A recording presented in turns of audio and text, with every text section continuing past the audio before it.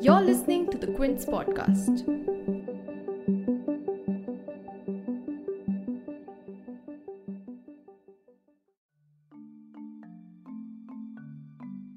If you didn't know already, India is breaking world records every day. And no, these are not records that should be celebrated. After reporting 1.52 lakh fresh COVID cases on 10th April, India recorded 1.7 lakh the very next day. And with looming lockdowns in states like Maharashtra and even in the capital, we are going to continue to see a spike in cases for the next few weeks. And the only weapon we have been equipped with so far against this raging virus for the past few months are vaccines. India started its vaccination drive in January this year, and our journey was steadily picking up and going smoothly. However, just 3 months into inoculations, that journey has come to a dead halt.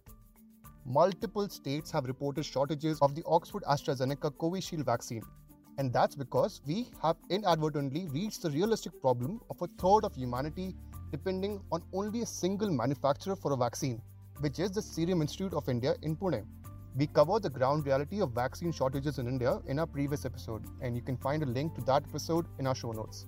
The centre has dismissed the SOS from states and has stated that there is no vaccine shortage. But on the other hand, it has also gone a step ahead and halted exports of Covishield to other countries, a behaviour that is now being termed as quote-unquote vaccine nationalism. So what is the issue that we are facing?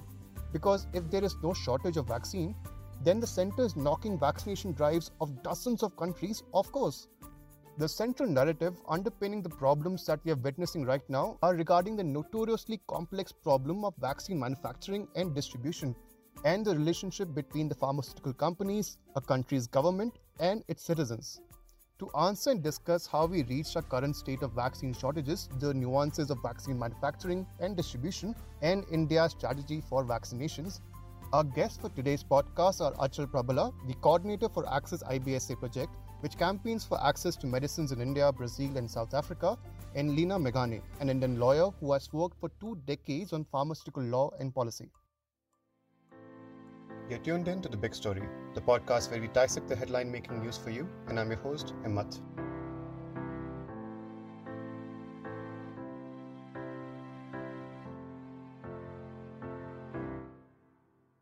So let's start with the larger question at play, which is how did we reach a stage where one of the worst hit countries by the COVID-19 pandemic, which is also the home to the largest COVID vaccine manufacturing company, is out of vaccines?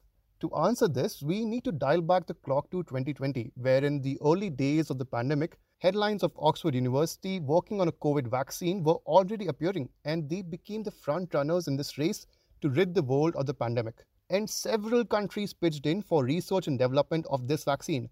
The rights for this vaccine were given to AstraZeneca, a UK-based pharma company, and the production license to Serum Institute in India, which at that point was a major player in vaccine manufacturing, producing over 1.5 billion doses of vaccine every year. It was the most obvious choice at that point, and this is how the vaccine production came to India. And similarly, the US government in 2020 also decided to act swiftly and decided to support several vaccine candidates with research and development funds with the sole task of finding a vaccine. These candidates are companies that you now hear of a lot, like Pfizer, Moderna, Johnson & Johnson. But the US did something different in its approach to vaccine manufacturing. It's one thing to offer to fund for research and development, but the US government went ahead and became the first and the biggest buyer in line for these vaccines. Here are Leena Meghane and Achal Prabhala on how this strategy played out and also giving a glimpse on how the global COVID vaccine distribution was impacted by it. The kind of funding and the kind of scientific attention COVID received, you very quickly had candidates for vaccines. And the first generation were the mRNA vaccine and the Oxford vaccine. And of course, Russia, China, India are all working on the individual candidates. And there was a great hope that, at least some of them would work. The great news was that almost all sort of started to show promise and potential. The ones that were most advanced in clinical trials were the mRNA vaccines from Moderna and Pfizer, and then Covishield from Oxford, subsequently licensed to AstraZeneca. And of course, when people realized that, the United States and UK had no intention of allowing these vaccines to go out. They had already contractually bound many manufacturers from not sending these vaccines elsewhere. They had to be 100% be delivered to their governments. A lot of hope shifted to India. And that's where the story starts, because India became sort of this a place where, the developing world would be accessing its vaccine. And I think that's when, people started to worry about what was really going to happen, because India itself had a vast numbers of people to vaccinate. And I'm going to stop here to ask Achal if he wants to add. Absolutely. Look, just to add to what Leena said, last year in May, when in April actually, when the pandemic had been announced, vaccine research began. Oxford University, for instance, had already announced that it had a promising front-running candidate. This year, this month, last year, if you read the headlines, you would have imagined that the Oxford University candidate would have been the vaccine that saved the world. And in many ways it was. But what happened over the rest of the year was that a couple of divisions emerged. Like Leena said, Western countries, a handful of countries, so this counts for about 50 to 20% of the world's population, they put in pre-orders for these vaccines. They funded the research and development of these vaccines and made sure that they got in first in line. For some vaccines, they bought up all the supply. So Pfizer and Moderna, for instance, we're not going to see that vaccine in India ever in the near future. And what happened in poor countries was that there was absolutely nothing. They had no orders, no clout to even get into the queue. And so the COVAX facility, which was an organization consisting of the WHO, the World Health Organization, and CEPI, the Coalition for Epidemic Preparedness Innovations, and Gavi, led by Gavi, the Vaccines Alliance, they stepped in and said, look, poor countries, we've got you. Right? To half the world, they said, we've got you. In the middle, countries like Brazil, Indonesia, and Turkey, countries that are not rich enough to be able to buy the Pfizer and Moderna vaccines, but not poor enough to qualify for COVAX charity, they went to Russia and China, and they fulfilled all their needs in Russia and China, right? As things went along, there is an anomaly that stood out, which is India. Because India is a poor country with great vaccine manufacturing capacity. And one Western vaccine manufacturer, AstraZeneca, partly because of Oxford's insistence before they sold the vaccine, before they exclusively licensed their vaccine to AstraZeneca that it must be produced elsewhere, entered into a large access agreement with the Serum Institute in India. So that's the anomaly. AstraZeneca is an anomaly because they have done more than other Western vaccine manufacturers to create access to their vaccine. India is an anomaly because it's a poor country that can make a large quantity of vaccines. Coming back to the question on how India has run out of vaccines, while the US has already struck deals with vaccine manufacturers with funding for R&D and purchase orders driving the engines of these factories, the Indian government was still dealing with the raging pandemic, at least till December 2020, when the cases had slumped a bit. By this time, the Serum Institute of India was running at full speed and had several stockpiles ready to be shipped. But the company was staring at a roadblock, which is, when will India buy the vaccines? And the bigger problem, how much? Till 10 January 2021, the world's largest COVID-19 vaccine manufacturer had no idea how many vaccines the Indian government would need and by when. And on 11 January, the center placed a surprisingly lowball order of just 11 million vaccines. Meanwhile, the US government, now under the new Joe Biden administration, invoked a special defense act to get access to raw materials for the vaccines to pharma companies to speed up manufacturing. The Biden administration even went to the extent of posting full-time technicians in manufacturing plants to immediately repair any machinery breakdowns and also providing daily logistical help from the US Department of Defense. And on the other side of the world, a new variant of COVID was now raging through India, which resulted in the center quickly suspending exports of the vaccine to other countries since it demanded an expansion of its domestic vaccination program to now include a whopping 345 million people. But it is important to note that the Indian government does not own the vaccine that Serum Institute is producing and has no control of where it goes and shouldn't go. Now, Serum Institute, being a private and family-run company, has signed deals independently with other countries and companies, including AstraZeneca, and these deals are now being halted by the Indian government.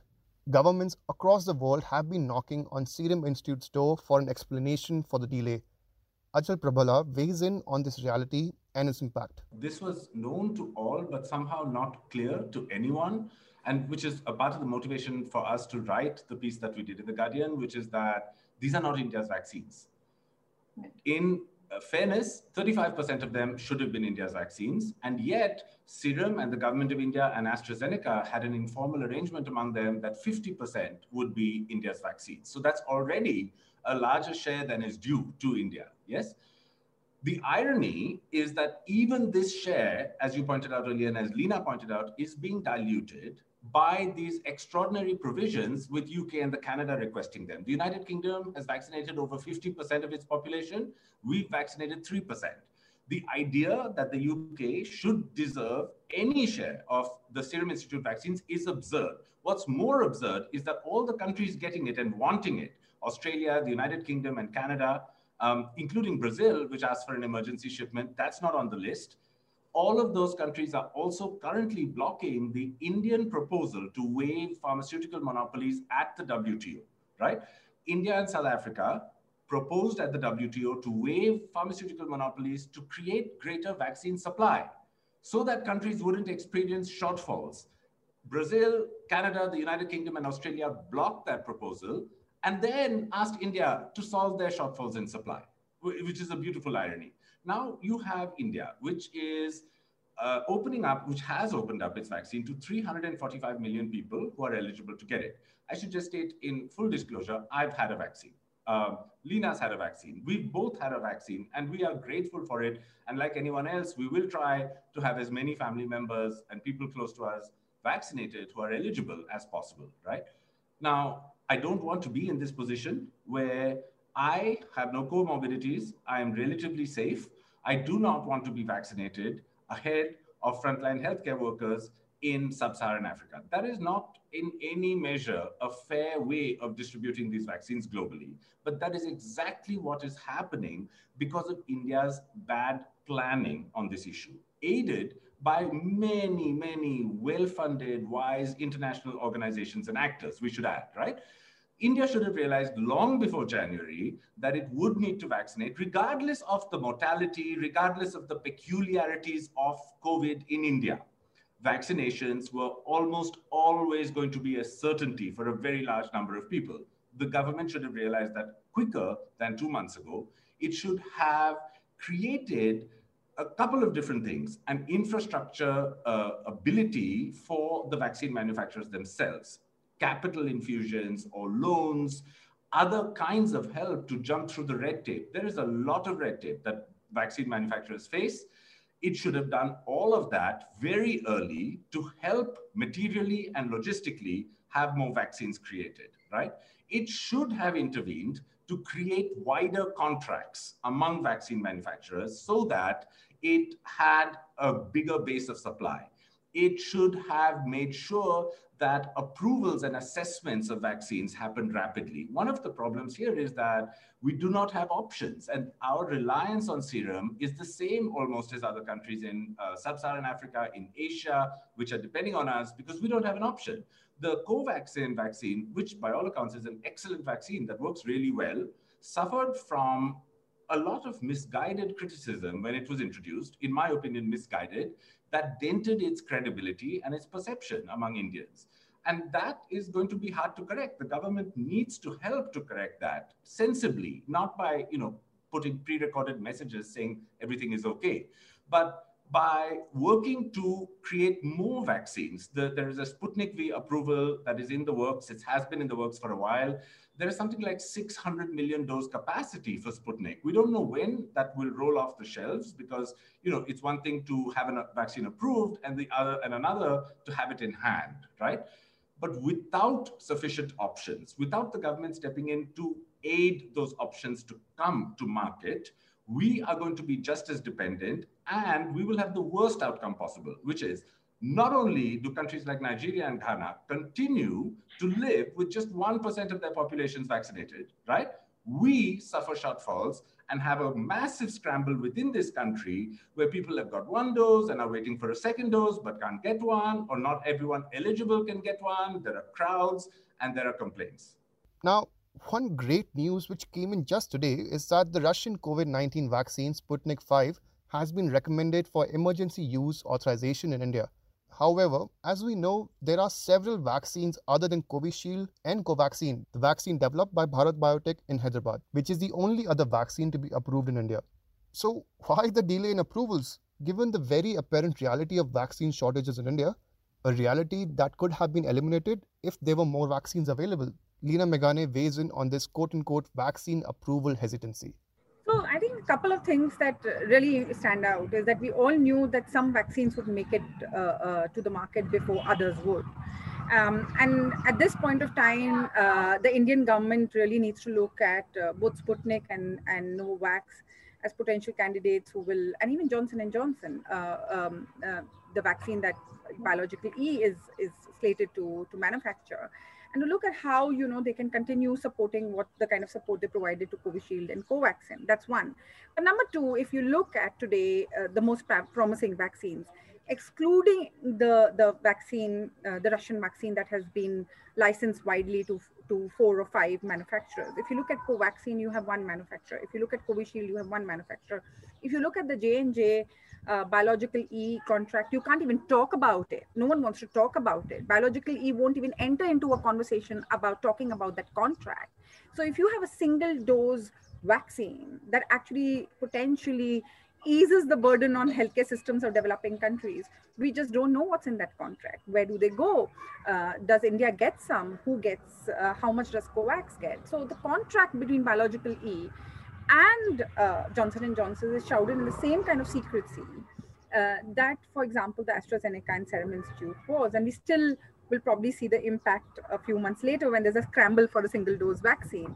So I think in some sense, India needs to sort of, I would say, its regulators need to grow up. You need to get your, competition commission out there looking at contracts. South Africa, at the height of the AIDS epidemic, its competition commission stepped in to look at licenses that Big Pharma, sort of didn't want to provide, but then it went out and fixed that problem by ensuring that generic manufacturers from India and their own manufacturers received it. So just don't really understand, when will India's regulators like the Competition Commission see that this is their business of looking at contracts and competition? Why should you have just one manufacturer for a single dose vaccine? Why should you have one manufacturer for Covishield? Why should you have one manufacturer for Covaxin? India, the quote-unquote pharmacy of the developing world, has inadvertently and without a case placed itself in charge of vaccinations for most of the world now. The question is, was this situation avoidable in the first place? If you liked listening to this episode, please subscribe to The Big Story for episodic updates. We're available on Apple, Google Podcasts, Spotify, JioSaavn, and most of the other popular podcast streaming platforms. For other podcasts, please log on to the Quint website, and for any feedback, please shoot an email to podcast@thequint.com.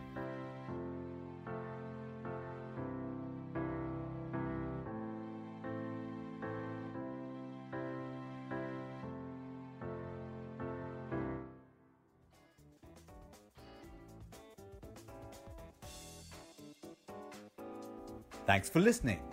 Log on to the Quint's website and check out our other podcasts.